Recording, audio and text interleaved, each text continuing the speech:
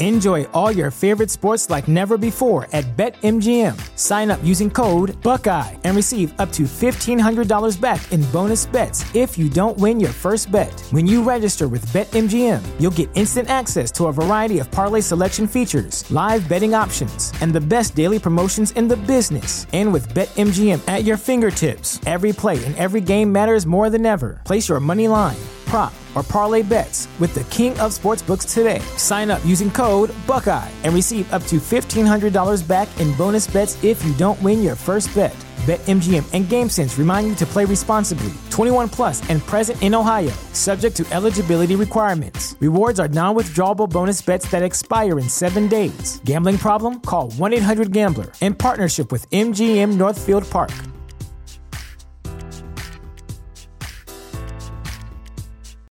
You know how to book flights and hotels. All you're missing is a tool to plan the travel experiences you'll have once you arrive. That's why you need Viator. Book guided tours, activities, excursions, and more in one place to make your trip truly unforgettable. Viator has over 300,000 travel experiences to choose from. Everything from simple tours to extreme adventures and all the niche, interesting stuff in between. So you can plan something that everyone you're traveling with will enjoy. Real traveler reviews give the inside scoop from people who've already been on the experiences you're considering. So you can plan with confidence. Free cancellation helps you plan for the unexpected. And 24/7 customer support means you can travel worry-free. Download the Viator app now and use code Viator10 for 10% off your first booking in the app. Find travel experiences for you. Do more with Viator.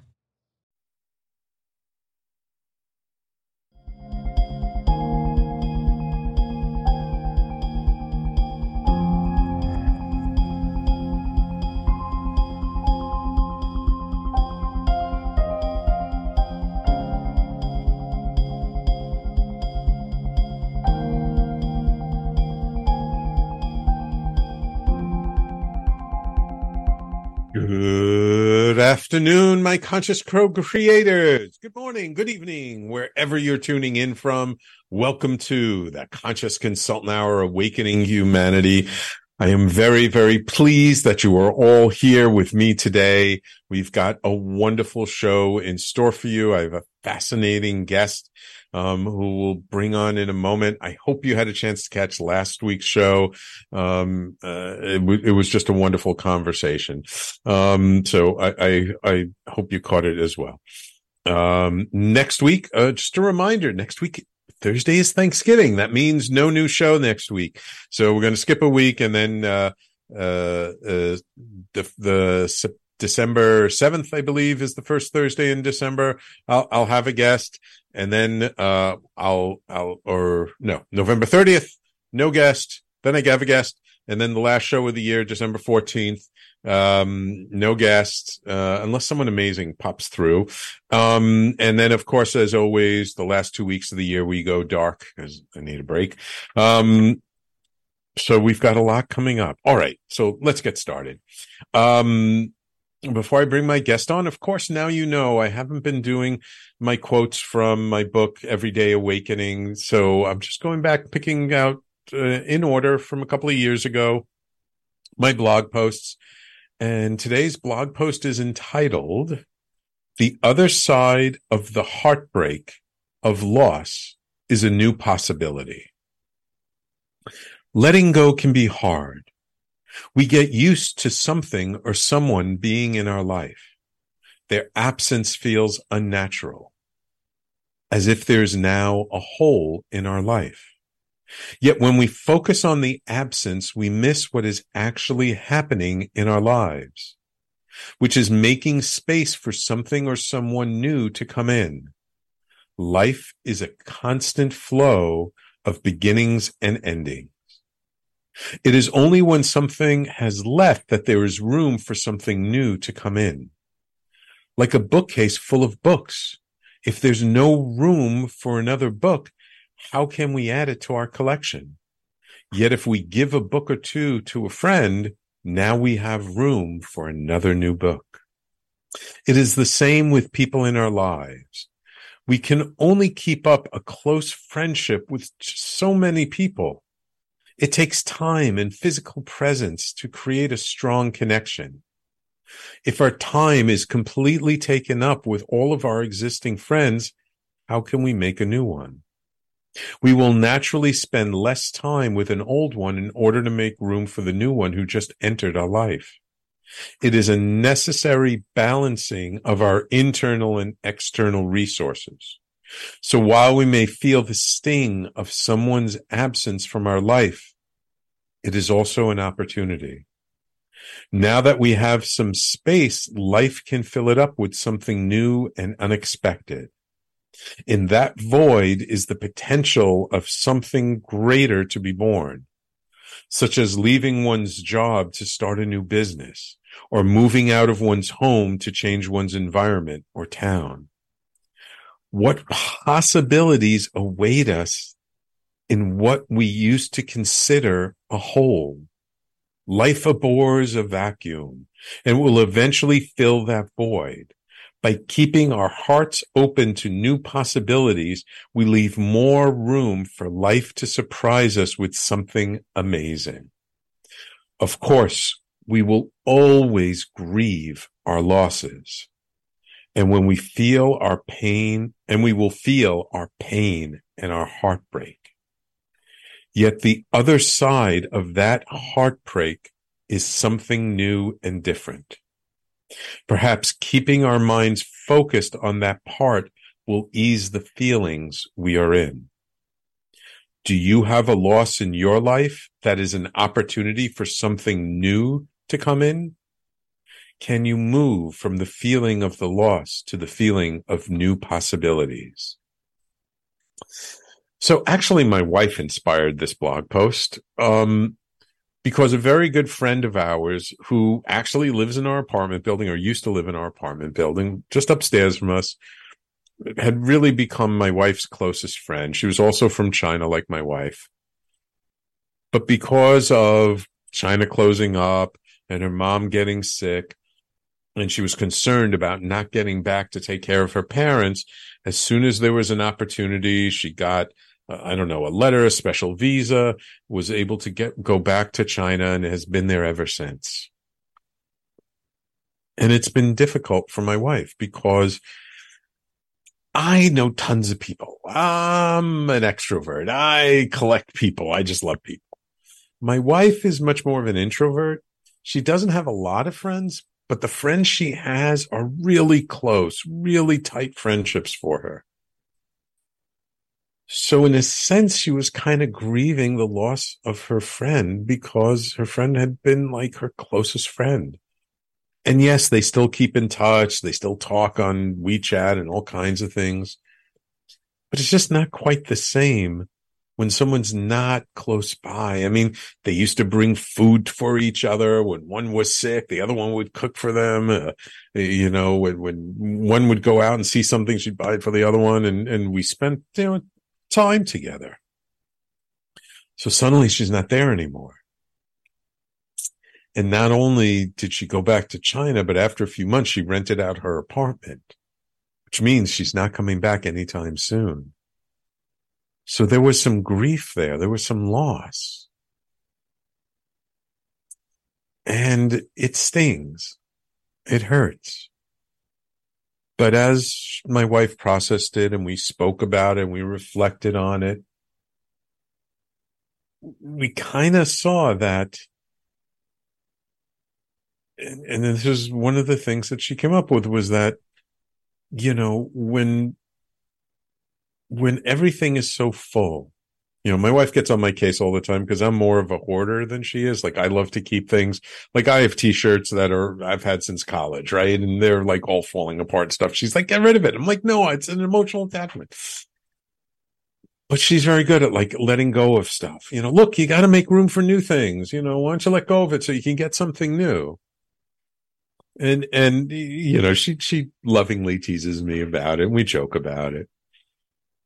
But really, there's a lot of wisdom in just that idea. We tend to want to keep everyone and everything in our lives. But when we do that, our life gets filled up with the things we have, and then there's no room for something new to come in. And so when we let something go, when someone leaves our life, or if we leave a job, or we change our business, or we move, or whatever it is, whenever there's some kind of big change that suddenly something that was in our life before and we were used to having in our lives is now no longer in our life, there's a sense of loss. For men, so much of our identity is tied up in our job, what we do, and how we earn a living. I have a friend who his whole department got laid off a few months ago, and he still hasn't found a new gig. And he texted me the other day saying he feels kind of lost. I mean, not just lost because of the job, other things too, but men, when we lose the way we earn a living, we feel loss. For women, it's more usually about that primary relationship. When a friend's husband dies, or a long-term partner passes or leaves, as a woman, you feel uncertain. You don't know what to do. It's hard. I get all that.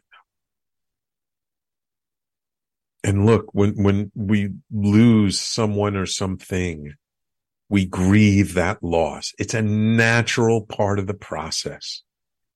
If we don't grieve, then we're not truly being present to our pain and our emotions, and that energy will get stuffed down, and it'll come out at a later time. So yes, it is normal and natural to grieve the loss. But once we finish grieving, then it's time to move forward, because that loss is an opportunity. It's a hole in our lives, and life will just not leave it there. Life will fill it up with something else.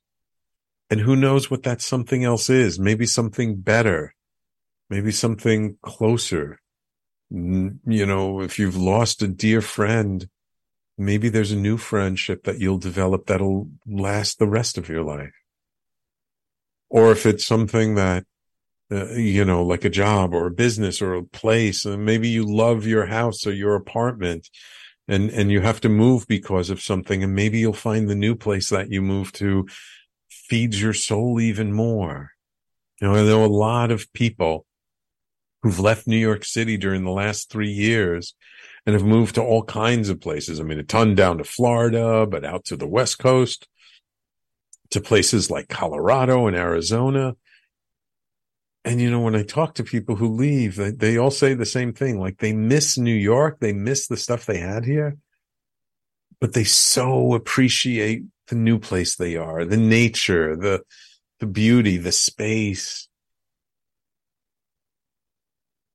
So yeah, when we lose something, do we grieve? Do we feel it? Absolutely. And when all is said and done, then we look around and we see what's still there, what we have. So I understand that loss is heartbreaking. Loss can feel devastating.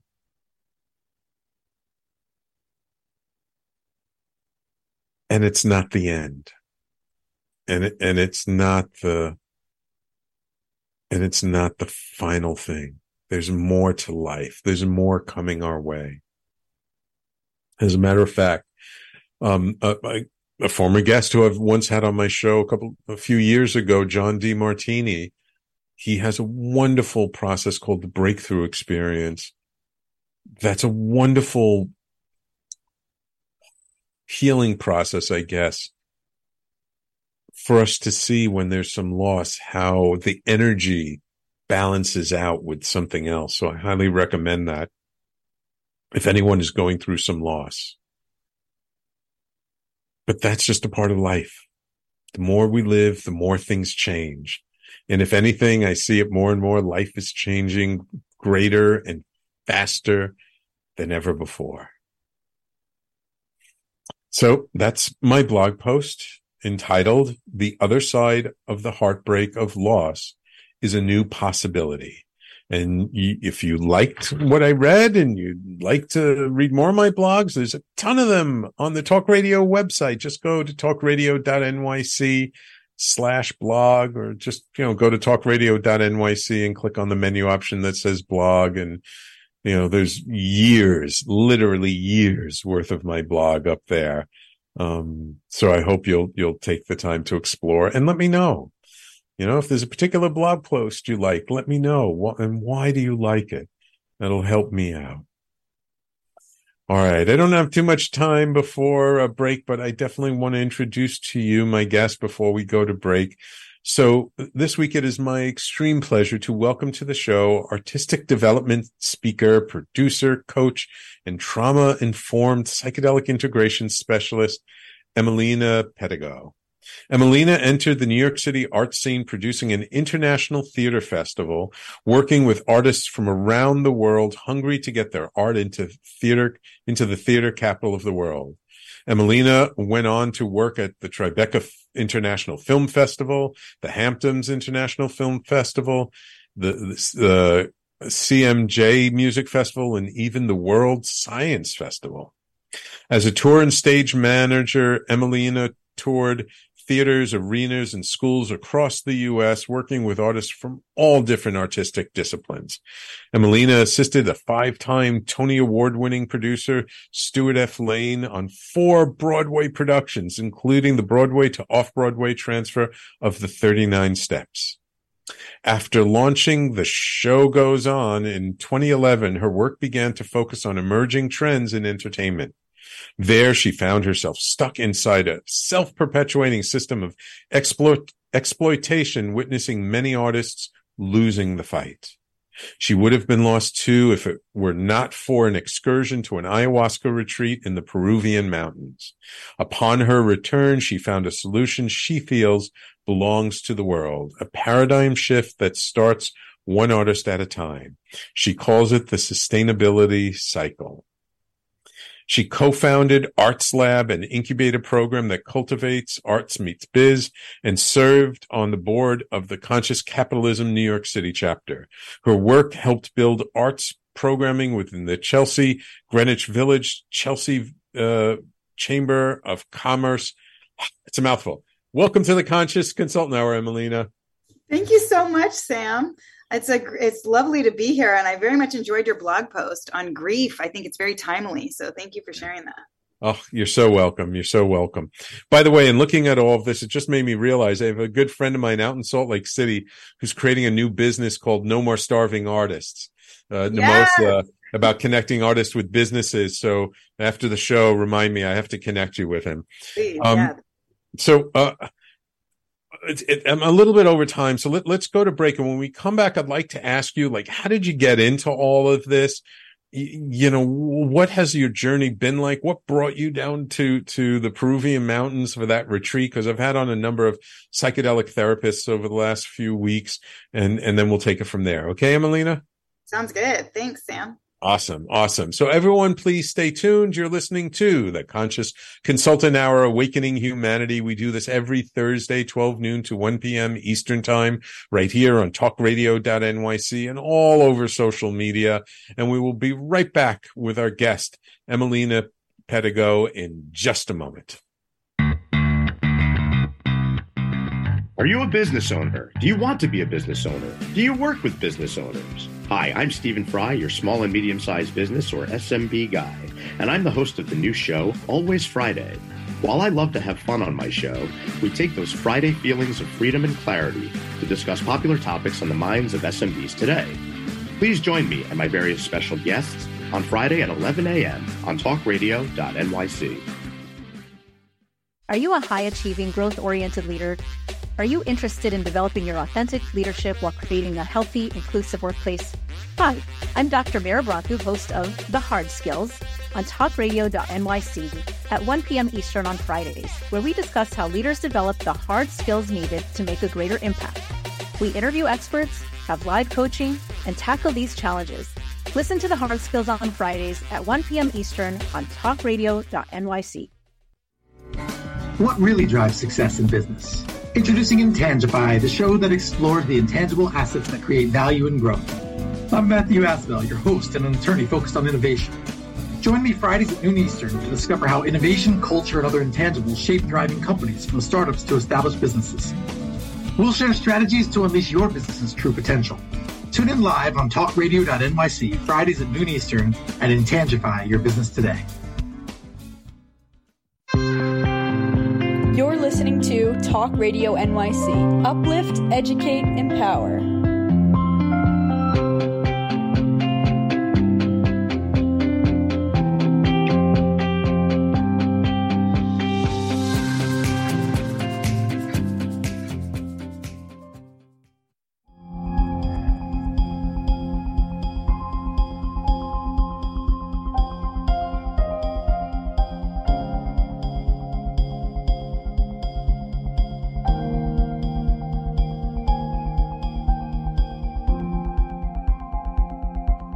And welcome back to the Conscious Consultant Hour, Awakening Humanity. So, Emelina, I have 1,000,001 questions for you, but let's just start with your journey a little bit. Did you go to school for arts, or like how did you get into the whole art world? Was it something like you knew from the time you were a little girl? Were you painting murals on your bedroom walls or anything? I've been very passionate, and I think artists are very passionate about what they do. So in that regard, yes, always since a little girl. I did with a friend in elementary school, we would reenact the movies we loved. So I guess there was always a little theatrical element to me. And I did go to school for theater. I was in a theater conservatory. And then, of course, that brought me to New York because I also have an entrepreneur in me. I grew up in the Bay Area during the dot-com boom. Silicon Valley, the heart of Silicon Valley. So I watched the Google. I left before Google launched, actually, but and Facebook. But the .com boom was happening right around the time that I left. So like Yahoo and and Apple was still there. Apple was still doing its thing, and Macintosh, not Macintosh, what was it? IBM. Actually, IBM was pretty big back then. Yeah, I'm going to date myself. But it was definitely, I had friends who were in college, just, 21, who were, creating some kind of .com and making a ton of money. So it kind of felt like this was like in the mid to late 90s where it kind of felt like, the world was our oyster. I think that definitely framed my kind of business mindset, which I kind of just assumed applied to the arts as well. I thought we could all do whatever we wanted. So, and then by the time I got to New York, after I got my degree, it was a little bit of a rude awakening that it wasn't as easy as I thought it was going to be. I couldn't just start something and make it happen overnight when it came to arts. There was a lot more barriers, it felt like, for artists. So, I think that's kind of my early journey. And then, and what's the show? The show goes on that you formed in 2011. What's that all about? Yeah, so that was really, so I had moved to New York to manage an international theater festival. And so I was still kind of, and in hindsight, I probably did not realize how good I had it because I basically, John Chatterton, God bless him, it was his festival. And he basically we would sit around, we would go out to lunch and just talk ideas. He was very much an entrepreneur as well. He called himself a theatrical entrepreneur, and we would come up with ideas and he would just fund it.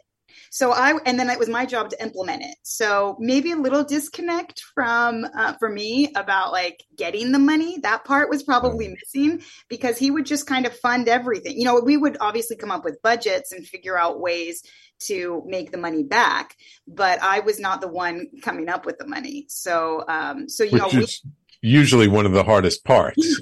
Exactly. I kind of skipped over that part. So it was an interesting early beginning. Again, though, I had this mindset of I could just do anything, and I did grow the festival alongside John. When I first moved to New York, there was only 3 venues and maybe like 20 shows. Or actually it might've only been 2 venues, and I helped him grow it to 7 venues and over 60 shows. So, we really expanded that festival, and that was such an exciting time for me. It was very fruitful and very creative. And then I left. Oh yeah. The question though was about Show Goes On. So I left to kind of, to start my own journey, right? Because this was always under John, and eventually, John kind of had his ideas of where he wanted to take things, and I had my own ideas. So I resigned MITF. I sent out a press release, and then I launched The Show Goes On, which was really my own business to kind of to produce my own events and theater. I started with the show. And the idea was to keep it going on, The Show Goes On. And actually that name is very appropriate because as I have changed and as my pursuits have changed, I was still around the time that I launched The Show Goes On, I was specifically interested in marrying kind of the music and theater industries, which was starting to happen. It was around the time of Rock of Ages, and I had seen The Toxic Avenger, which was written by, David Bryan, the bassist of Bon Jovi, and Memphis came out like a couple of years later. He wrote that too. And I was just really inspired by these rock musicals, and kind of my, dream at the time was to really create a venue that was dedicated to development for these kind of non-traditional concepts, which, now music and theater go together very well. So that's, old news now, but at the time, that's really where I was interested. But as I've kind of changed my passions and pursuits, The Show Goes On has been very appropriate for that. So, yeah. Got it. So the show kept going on. Yeah, exactly. Things changed. Yeah. So in your bio, it says you got stuck inside a self-perpetuating system of exploitation. What do you mean by that? What do you mean by exploitation in a self-perpetuating system? Yeah, well, it's interesting because actually it ties in a little bit with your blog and the concept of grief, because I think there's just not in this system, especially in New York City. It's go, go, go, go, go, which is what drew me there, actually, because I was go, go, go, and everyone has their side hustle. For me, it was like 5 side hustles, and they're all businesses and everything was going. And so it's when you are, and then also there's living and surviving in New York City, which is a hustle in and of itself, So there's, you kind of, it's very quick to go into like survival mode. Right. And I think nowadays that's a kind of a common, we get that means, but certainly when I was doing it, I didn't know what that meant. I didn't know that I wasn't thinking from a place of like what your show is all about, from like a holistic, conscious place. I was making business decisions and even artistic decisions from really this this place of survival. So when you're in that state, it's really easy to get exploited, right? Because you're kind of desperate. Yeah. Like, a lot of the artists I was around was like, if you don't come to the show, I don't know when I'm going to be able to do another one. So please, you have to make this show. The show is like this is my opportunity to show the world what I have, and that stakes are so high for artists because we're all so passionate, and I think part of the artist mentality, like as I define it in a book I'm writing about artist development, is you have to, we create from a place of vulnerability. So that makes artists particularly vulnerable because we're in this place of creativity.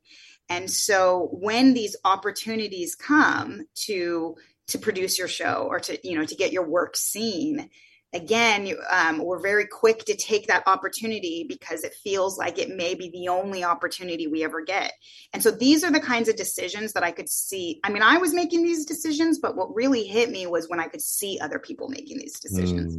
Like I knew this musician once who really, he was also a personal trainer, which blows my mind, but he believed he was consciously like skipping meals so that he could save money to get into the studio. And I was like, but how bad that is for your body. And he's like, yeah, but once I get the album made, once the song comes out, then I can be healthy, and so that was just really heartbreaking to see, and also I'm definitely an empath, which I've learned the hard way. So I'm taking on, this like exploitation. People are doing it to themselves, let alone the fact that as soon as you get signed to a label or as soon as you get into a contract with somebody or you sign a lease for a theater for a show, you are basically at that person's will. So I definitely had some business deals go wrong where I kind of just got screwed over and this happens in the theater too, and it's the artists. In fact, I know this one person who was like the theater owner said, well, if you want to hire a lawyer to sue me to get your money back, you can do that. But I know that you can't afford that lawyer. So sorry, you're just out of the money. So there's constantly things like happening like that where people are just getting screwed over, and where it was just too much for my little heart. So yeah, that's kind of what just kept breaking me over. Seeing people, and also seeing people leave, come to New York and leave and come and leave and make the same mistakes. And yeah. You ever hear the old joke of two people meet in line at the post office, and one gentleman says to the other, "Oh, what do you do?" And the gentleman says, "Oh, I'm an actor." And he was like, "Oh, what restaurant do you work at?" Right. Exactly. Which even that in some ways for me is like, is part of the problem, because I think that's also for me where I started to detach, because it was like, it's not just the artist, it's this mentality of, well, you must be, having to slave away in order to do art, Right. There's something wrong with that. Like, we should be like, oh, you're an actor, that's amazing. What is your art? What have you been in? Those should be the answers, the questions. Exactly.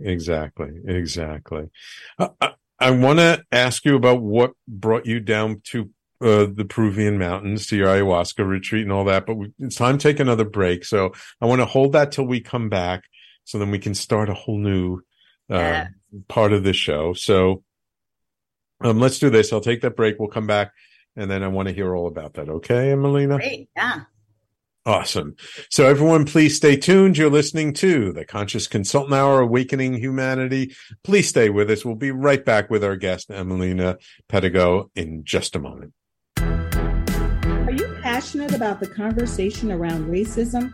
Hi, I'm Reverend Dr. TLC, host of the Dismantle Racism Show, which airs every Thursday at 11 a.m. Eastern on talkradio.nyc. Join me and my amazing guests as we discuss ways to uncover, dismantle, and eradicate racism. That's Thursdays at 11 o'clock a.m. on talkradio.nyc. In a post-COVID world, you may have many unanswered questions regarding your health. Are you looking to live a healthier lifestyle? Do you have a desire to learn more about mental health and enhance your quality of life? Or do you just want to participate in self-understanding and awareness? I'm Frank R. Harrison, host of Frank About Health, and each Thursday, I will tackle these questions and work to enlighten you. Tune in every Thursday at 5 p.m. on talkradio.nyc, and I will be frank about health to advocate for all of us.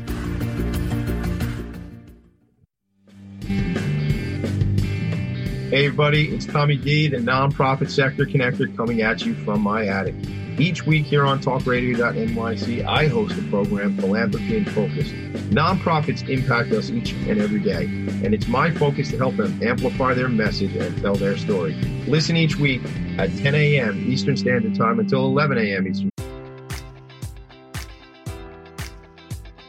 Enjoy all your favorite sports like never before at BetMGM. Sign up using code Buckeye and receive up to $1,500 back in bonus bets if you don't win your first bet. When you register with BetMGM, you'll get instant access to a variety of parlay selection features, live betting options, and the best daily promotions in the business. And with BetMGM at your fingertips, every play and every game matters more than ever. Place your money line, prop, or parlay bets with the king of sportsbooks today. Sign up using code Buckeye and receive up to $1,500 back in bonus bets if you don't win your first bet.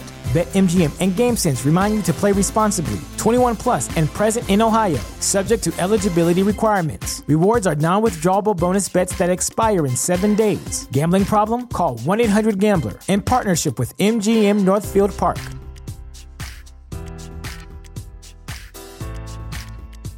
You know how to book flights and hotels. All you're missing is a tool to plan the travel experiences you'll have once you arrive. That's why you need Viator. Book guided tours, excursions, and more in one place. There are over 300,000 travel experiences to choose from, so you can find something for everyone. And Viator offers free cancellation and 24/7 customer support for worry-free travel. Download the Viator app now and use code Viator10 for 10% off your first booking in the app. Find travel experiences for you. Do more with Viator. Support for this podcast and the following message come from Corient. Corient provides wealth management services centered around you. They focus on exceeding your expectations and simplifying your life. Corient has been helping high achievers just like you enjoy their lives more fully, preserve their wealth, and provide for the people, causes, and communities they care about. As one of the largest integrated fee-only registered investment advisors in the U.S., Corient has deeply experienced teams in 23 strategic locations. Corient has extensive knowledge spanning the full spectrum of planning, investing, lending, and money management disciplines. Leverage Corient's exclusive network of experts to craft custom solutions designed to help you reach your financial goals, no matter how complex they may be. Real wealth requires real solutions. For more information, connect with a wealth advisor today at Corient.com. That's Corient.com. Corient.com. Standard Time right here on talkradio.nyc.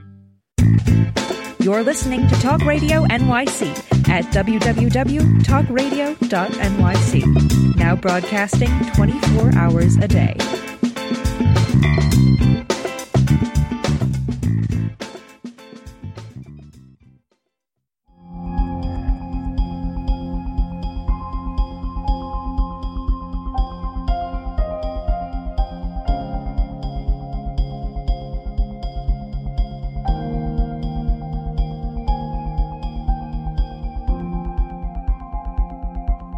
And welcome back. So Emelina, I mean, it sounds like you were in a very intense situation. How did you end up going down to do ayahuasca? What year was that, by the way? 2015. Oh, wow. That was quite a while ago. That was before a lot of people discovered it. Yeah. I feel like, I mean, there were certainly some celebrities, I think, like Sting had done it. Sting did do it. But yeah, it was definitely not commonplace. So how'd you end up down there? Yeah, well, you know, I kind of feel like it is a little bit of the New York stereotype in some ways. Like I just was so jaded. I felt like I'd seen everything, and I felt, you know, and I kind of just kept, you know, trying. And I also had big ideas. I'm a big ideas girl. So, you know, like I wanted this venue that I was hell-bent on building. I wanted to build in ideally Times Square. I just wanted to build this giant venue in Times Square, you know, little old Emelina from California, from the Bay Area, you know. So I had these really big ideas, and I was meeting with, you know, some really big people. I was getting in the rooms with these people and a pitch. I was making pitches and to some big investors. And so, you know, it just got to the point where I felt like I was just doing the same thing over and over again. I definitely got got screwed over on some small ventures I had. So I was running out of money. I was probably not spending enough time raising money. For those of you who are looking for the Arts Meets Biz part of it, I was my approach was more about like making, like, to lower my expenses so I could pay for my own. It was my art. My business ventures were my art. So I was producing shows for artists, spending all my own money. So I was slowly running out of money. I wasn't moving as fast as I would have liked to move. And, you know, a lot of people were like, well, you need a proof of concept before we can see your big thing. But the problem is that I wanted to build from the ground up. And so I was like, how do you show a proof of concept without the funding to be able to do that? So anyways, well, I will say though, actually, because I think this is interesting in terms of the business side of things, is I did take out a $10,000 loan. This was probably around 2013. So was it 10,000? I think it was 10,000. Yeah, I think it was 10,000. So 10,000 back then went a little bit further than it does now. But I took out a loan to rent a venue to do one night of basically what I wanted to do in my big venue. And what I found was I couldn't find a venue. That's the whole reason why I wanted to build, right? That I could afford to produce an event for $10,000. So one of the venues I found said in New York City, it's probably, I don't even know if it's still there anymore. It was the Edison Ballroom. They wanted catering. They said for the catering in itself is $10,000 just to do the catering. And I said, oh, I don't need any food. And they said, that's fine, but you still have to pay for it. I was like, what? You know, so it was like things like that, you know, that is like these business. This is also what led me eventually to kind of start Arts Meets Biz too, because a lot of these like business ideas don't make sense. And so many people are just like, okay, well, that's just how it is, and I'm like, well, that's not how it should be. So anyways, right. I was just I felt like I was getting bombarded by a lot of these things. That's just the way that it is, that didn't make sense. And honestly, I didn't really want to be a part of that. I didn't want to support that.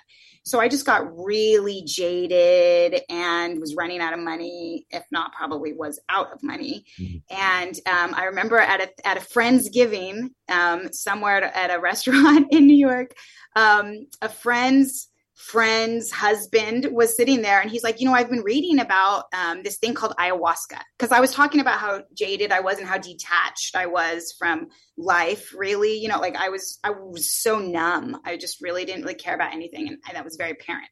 So anyways, he mentioned ayahuasca, and he said he's been reading about it. He said it was his understanding was that it was like 20 years of therapy in 5 hours. And I was like, that sounds very efficient. So that drew me to it. And he was, he talked about it, and he said he himself wouldn't do it. He didn't feel like it was something he could do, but that for people who were really disillusioned, like I was, that it was kind of the perfect thing. So I went home.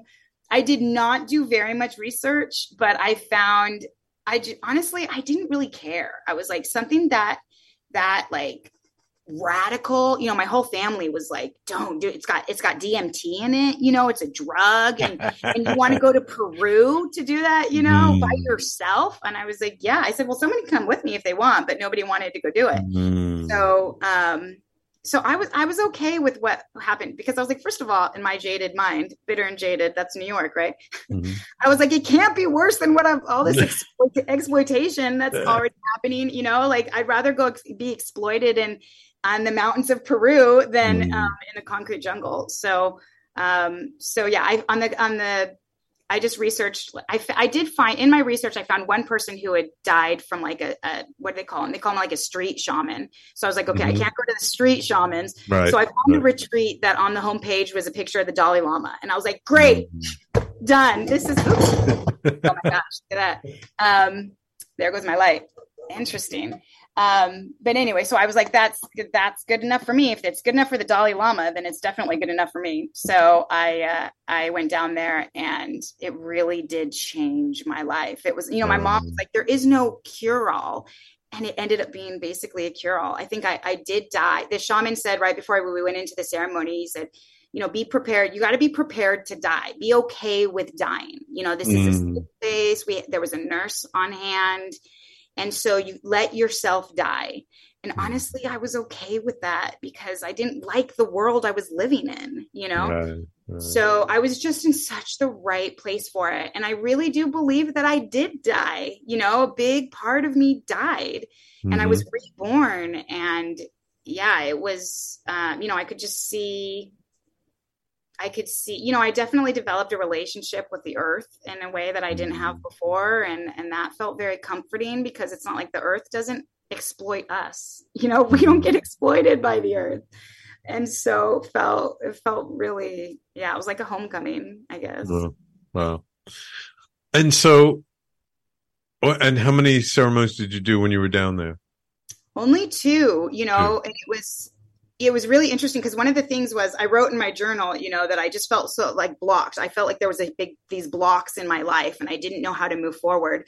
And then on the first day I arrived, there was a tree. They were driving us up to, they picked me up at my hotel in Cusco, and they drove us up to the retreat. And there was a tree that had fallen on the road, and the road was literally blocked. And this was in Peru, where they can't just bring up something to remove the tree. So they had to drive me back to the hotel. And I was like, oh my God, I'm so blocked. I'm literally blocked. So I actually missed out on a full day at the retreat, which I was really bummed about. So I only got 2 ceremonies, and the first one, nothing really, they say that you got to let go, you got to let it happen. And I think I probably was still maybe fighting it a little bit on that first one. So it wasn't really until the second one that I felt like I was able to let Mother Ayahuasca hold me, and really give into that. So really, like just 2 ceremonies. So that's all it took for me. I would love to do it again, though. I'm actually been thinking about maybe doing it again. But I kind of that was all I could afford too at the time. It's twice as expensive now. And the whole thing I put on credit. So, because I was what happened when he came back? Well, my first experience, because I never used the word concrete jungle before. So it was the first time that I literally felt the energy, because again, I'm an empath. So I felt the energy of the concrete in a way that I had not felt. And just getting on the subway from the airport on getting back from Peru, all of a sudden there are these angry people. It's the survival mode of New York City. And there's people kind of yelling at each other and kind of doing their thing. And I was like, I felt it was intense because I was also so open and so loving. Like my biggest takeaway was love is always the answer, Yes. So I was full of love. And then there's these people who were very kind of violent. So that was a little jarring, but there was something about, and a little disconnecting because pre-Peru, I kind of admired that because it was people kind of standing up. It was very New York, and you kind of get respected when you yell at people. So, that's always something that I kind of resonated with. So, that felt a little weird. And then walking down the street to get to my home, and feeling the energy of the concrete felt very weird. Luckily, I lived near Central Park. So I walked over to Central Park and I could get some nature. But I actually ended up in the emergency room that first night because I had the first panic attack I had ever had. And I didn't know what a panic attack was. Again, I know it's not even that long ago, but, mental health has become a thing that we talk about now. People didn't talk about it, in 2015, at least not in my world. So I didn't know what a panic attack was. I couldn't breathe. It was I just freaked out. And my family, who also is very square, I guess you could say, they were like, you have to call the, in hindsight, I probably shouldn't have called, but I called 911. They brought an ambulance, and all I said was I just did DMT basically because they didn't know what ayahuasca was. So I said it's basically DMT. So I had never really done drugs before this. So I was, my family was like, oh, it's probably something in the DMT, so they ended up taking me to the hospital. And, as soon as I could breathe, I just couldn't breathe. That's all, because I was panicking. So as soon as I calmed down and could breathe, I was fine. And, and so that was an interesting experience. So, but then how did you just show up? What was life like for you once you were back and you're having to deal with some of the stuff that you dealt with before that you maybe were running away from before, but now you're back home and you have to deal with it? Yeah. Well, that's why I started doing integration, because I think that's what I needed was integration, but integration wasn't a thing back then, So, my kind of approach was to just not do anything. I kind of let go of everything. I kind of stopped showing up. I just was attending to my body, my care. I was allowing that space. Like I was saying when you were talking about grief. And I think right now grief is so present in everyone's lives because of the world events. And we don't tend to allow space for the grief. We're like, how can what's the solution? How do we get out of this instead of stopping and just allowing space to grieve? So I think that's what I did. I did basically absolutely nothing for a few months. And I must have been working. I don't even remember how I think I was doing Airbnb. That was how I was making money. This was also before Airbnb kind of became, they crunched down on that. But so somehow I was making money because I didn't have a lot of money, but I was not trying to do anything big, that I was just grieving. I think I was grieving and trying to find and listen to myself because that's what I was bombarded by New York. I spent a lot of time in the park. And was trying to listen to myself instead of everybody else around me telling me what I should be doing. Right. All right. Wonderful. Well, I know there's a lot more on the integration side of that, and I'd like to get into that, but we don't have that much more time. We got to take our last break of the show. So when we come back, let's just kind of talk about briefly just what you switched and changed then coming back, having these new realizations, and then where are you today and what's going on now? Okay. Great. Yeah. Awesome. So everyone, please stay tuned. You're listening to the Conscious Consultant Hour, Awakening Humanity, and we'll be right back to wrap it all up with our guest, Emelina Pedigo, in just a moment. What really drives success in business? Introducing Intangify, the show that explores the intangible assets that create value and growth. I'm Matthew Asbell, your host and an attorney focused on innovation. Join me Fridays at noon Eastern to discover how innovation, culture, and other intangibles shape thriving companies from startups to established businesses. We'll share strategies to unleash your business's true potential. Tune in live on talkradio.nyc Fridays at noon Eastern and intangify your business today.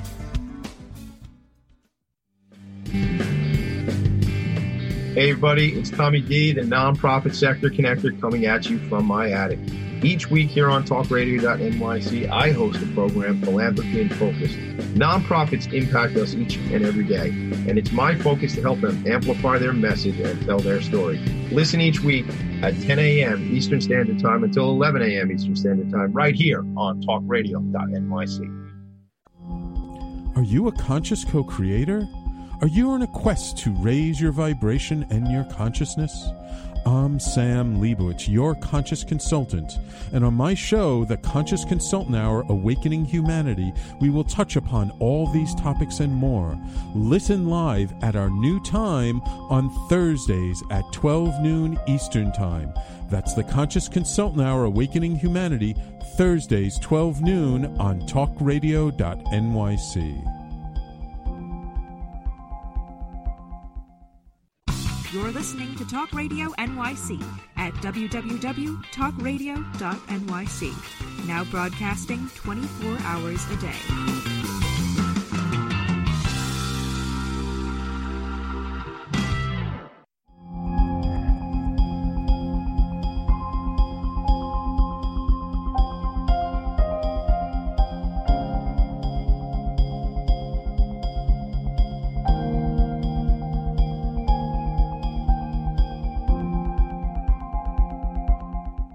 So, Emelina, how did this experience affect what you were doing and how you're doing things now? Yeah. Okay. I also want to just say, because this time went by so fast that, I really, if there were shows like yours happening at the time, maybe I wouldn't have needed to go in the first place. So I just want to thank you for what you do and kind of highlight how important shows like yours are. And I think you really are contributing to kind of this great awakening. So thank you for that. And so in terms of my work, I think I started to awaken. Actually, that's exactly what's happening. So I started, my work turned to more holistic things. I started working with individual artists instead of producing shows. I was producing showcases, I guess you could say, but it was they weren't like these elaborate productions I was doing before. I was just doing I just called them showcases, like with musicians mostly. I also kind of gave up theater and started just working with more singer-songwriters. Okay. And then, because I started studying artist development, because I think that's what was happening with me too. I was realizing that my art, what was happening in terms of my art, and creativity. And so that's where I decided I would love to work with artists specifically who have, who like in integration, and it's not just for me, it's not just integration from these psychedelic experiences. It's also integration from maybe being exploited, maybe like having to survive New York City or, it's like exploitation needs integration. You need to integrate that, or just integrating your creativity into like a world that doesn't recognize it and wants to otherize you for your differences, so that's the kind of integration work that I got really interested in.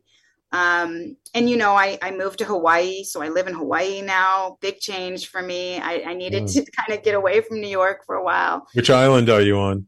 I'm on Oahu right now. Wow. Okay. I'm trying to work my way over to the Big Island. I think I'm drawn to the Big Island. Big Island's beautiful. Yeah, the fire of Pele. Yeah. So I got more interested in this artist development work, and so that's what I'm really writing about how we tend to our creativity, basically. Right. Yeah, because integration, it's we talk about it, and it's mostly these days you hear about it in terms of what to do after you have a psychedelic ceremony or something, but it's actually something that's very key to everything. I mean, any peak experience, whether you're walking on fire or running a marathon or doing anything. It's all about, well, okay, now you've had this peak experience. How are you integrating that experience into your day-to-day life? What did you learn from it? How do you use it? Or even, you fall in love with someone. There's a whole integration there. Or the person you fell in love with just left you. How are you integrating that? It's really something that can apply to almost anything in life. Exactly. So, that's kind of what I started doing in terms of coaching, but also in kind of I'm kind of back right now as we speak. I'm kind of back in this place of just allowing space for new to come in, as you talked about in your, blog. I'm letting what needs to come in. And I think that's still developing. I'm really interested in development, I think, at the end of the day. And so, and also what I found in terms of coaching was that people don't want to hear that you need time and space to develop, especially in New York, right? They're like, yeah. But how do I make money now? Or how can I get my art seen now? And it's like, well, take the time. So, so I kind of backed off of coaching a little bit. And I also write a blog. So I have written a blog. I am writing a book, but I'm also just allowing myself to develop. So, be the change. That's what I hope I can be. So are you still involved with Arts Lab or not anymore? Well, actually, interesting that you mentioned that, because my partner, Matthew Hagum, he also has he'd be great for the show, by the way. Yes, I know Matthew. We're old friends. Fantastic. Okay, great. So he was my co-founder. So we've recently been talking about doing another cohort. So we just did one cohort, and then his life and my life, it just took us away from being able to do it again. It takes a lot of time. It was a 6-month cohort, and he was just in Hawaii a couple weeks ago. And so we were talking about our creative juices are flowing. It's like what we do. So we might start another cohort. It is a lot of fun. He has his 10,000 creators business, which is basically another version of Arts Lab. So if people are interested in an incubator program, I would actually send them to him. But I do like the idea of but I think what I love about Matthew is that we'll have a very rigorous application process, so that, we're only going to be taking on people who really want to develop in a holistic way for not just them, but their art and their creativity. So so that might be to come, but in the past we've only done one. Cool. Gotcha. So, I'm curious about that conscious capitalism that you were involved with. What was that like, and what happened with all that? Yeah. Well, let's see. How to be political. I will say that I was with them for a very short time. Okay. Actually, Matthew Hagum connected me with them, and he also served on the board for a short time. I love the concept of conscious capitalism. And there is a book written by the founder of Whole Foods, I believe, that talks about these 4 tenets of capitalism. It's basically it's like a conscious way to create a business. So it includes bringing in your community. It includes giving back to your community, and there's certain tenets. And so I really loved that idea. And I think what happened, though, unfortunately, was they needed money. So because we were doing these events and we were getting people, I was really interested in the conversation around it. But I think, and I think what happened was that some of the tenants got lost in the application of it.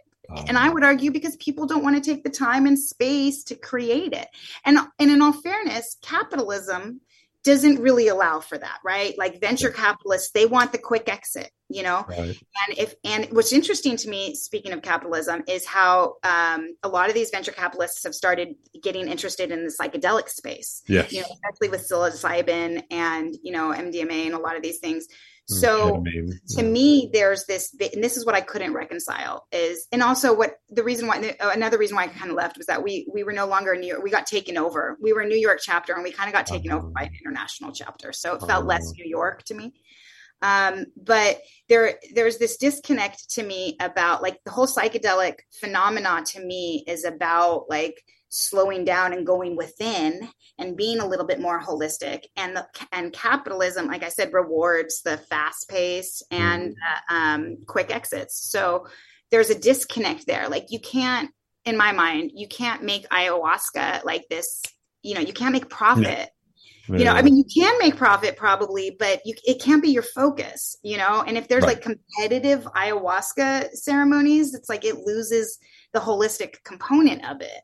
Right. So I'm actually kind of watching that. I'm curious to see where that goes. Yeah. I was actually at the Psychedelic Sciences Conference in Denver in June, and it was massive. I mean, there was over 12,000 people there. Actually, the founder of Whole Foods, John McKay, was there, and he gave a talk, and all kinds of people and some really amazing folks. But you could feel like the energy around the industry is about ready to explode. But like, someone made the comment, I thought it was very interesting. She said, I just don't want to see psychedelics lose the weird component to it, because it's the weird people who make it real. Yeah. I love that. And so it's like, as the big money moves in, it's, you know, we got to systematize and strategize and all this stuff. And then it becomes less organic, which is where it all came from, is from a very organic place. And also there's space for it to be individualized. And in when you put a system on something, I think, and this is part Western systems, certainly, you lose the space for people to find their own system. And to me, that's what it was all about. You know, it was like breaking out of the systems that I didn't fit into. Right. So, yeah, it concerns me when I hear those things. Yeah, I can understand. But then again, you know, Mother Ayahuasca knows best. So. Right. So we just got about a minute to close up the show. If people want to learn more about you, get in touch with you, how would they find you? You can go to my website, www.showgoesonproductions.com. I would recommend signing up for my mailing list, actually, because that's probably the best way. And I just send out emails periodically with like little insights that I've had, you know, and it is interesting living so close to the ocean and so close to the land in a way that I wasn't before. So, you know, I think I've got some interesting tidbits on there. If you really want to email me, you're welcome to at theshowgoeson@gmail.com. But otherwise, I'd say my website's the way to go. Cool. And what do we have any idea what the future holds for Emelina, or is it just totally up in the air at the moment? I think it's totally up in the air, which is scary, but it feels honest. You know, I think when I was in New York, it's all about what's next. And to me, that felt like a box. So like, you know, like with the book, I've been saying for years when the book is giving a date of when the book is going to come out. And I just finally have to say it will come out when it's ready. I can't put it into a box. I can't put my art into a box, which is why Arts Meets Biz is such an interesting concept, you know? So yeah, the future, I think staying present to so many changes that's happening in the world right now and how they're affecting those that are most vulnerable, like us artists. So I just kind of want to sit and watch and react and let space for what needs to come. Wonderful. Well, Emelina, thank you so much for making time out of your day to come on my show. I truly appreciate it. I wish you lots of luck on your path. Thank you so much. Yeah, then thank you again for the Conscious Consultant Hour and everything you do as well. Thanks, Sam. Thank you. And of course, thank you, my loyal listeners, for tuning in week after week. The show is pre-recorded, so I didn't get a chance to see your comments online. But I will be back next week. I'll be live again next week. So thank you all for tuning in. And don't forget, if you missed any part of today's show, you can always watch the recording on talkradio.nyc. And we're on all the major podcasting platforms, Apple, Amazon, Google, Spotify, Pandora, iHeartRadio, wherever you listen to podcasts, you can find the Conscious Consultant Hour. Thank you all for tuning in. We will talk to you all next week.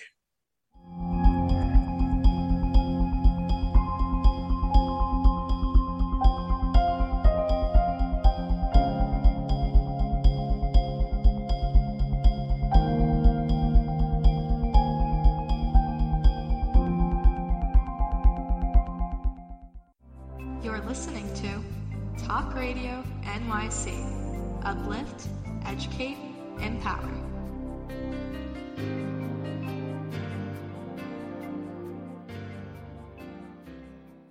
Are you a high-achieving, growth-oriented leader?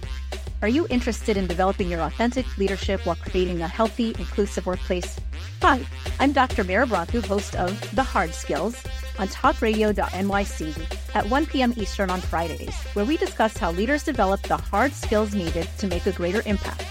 We interview experts, have live coaching, and tackle these challenges. Listen to the hard skills on Fridays at 1 p.m. Eastern on talkradio.nyc. Are you a business owner? Do you want to be a business owner? Do you work with business owners? Hi, I'm Stephen Fry, your small and medium-sized business or SMB guy, and I'm the host of the new show, Always Friday. While I love to have fun on my show, we take those Friday feelings of freedom and clarity to discuss popular topics on the minds of SMBs today. Please join me and my various special guests on Friday at 11 a.m. on talkradio.nyc. Are you a conscious co-creator? Are you on a quest to raise your vibration and your consciousness? I'm Sam Leibowitz, your conscious consultant, and on my show, The Conscious Consultant Hour, Awakening Humanity, we will touch upon all these topics and more. Listen live at our new time on Thursdays at 12 noon Eastern Time. That's The Conscious Consultant Hour, Awakening Humanity, Thursdays, 12 noon on talkradio.nyc.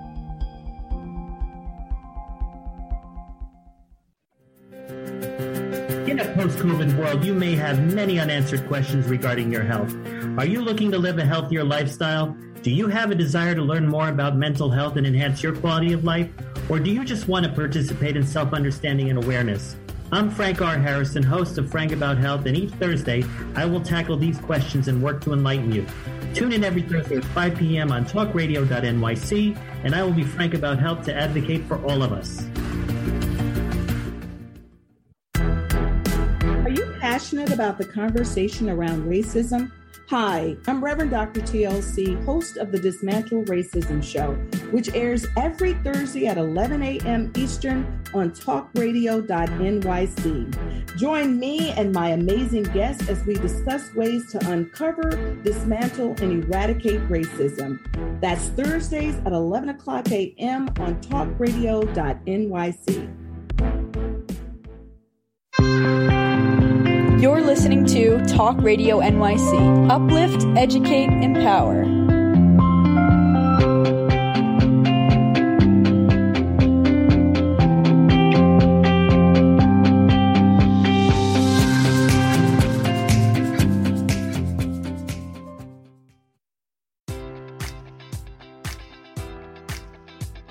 Enjoy all your favorite sports like never before at BetMGM. Sign up using code Buckeye and receive up to $1,500 back in bonus bets if you don't win your first bet. When you register with BetMGM, you'll get instant access to a variety of parlay selection features, live betting options, and the best daily promotions in the business. And with BetMGM at your fingertips, every play and every game matters more than ever. Place your money line, prop, or parlay bets with the king of sportsbooks today. Sign up using code Buckeye and receive up to $1,500 back in bonus bets if you don't win your first bet. BetMGM and GameSense remind you to play responsibly. 21 plus and present in Ohio, subject to eligibility requirements. Rewards are non-withdrawable bonus bets that expire in 7 days. Gambling problem? Call 1-800-GAMBLER in partnership with MGM Northfield Park.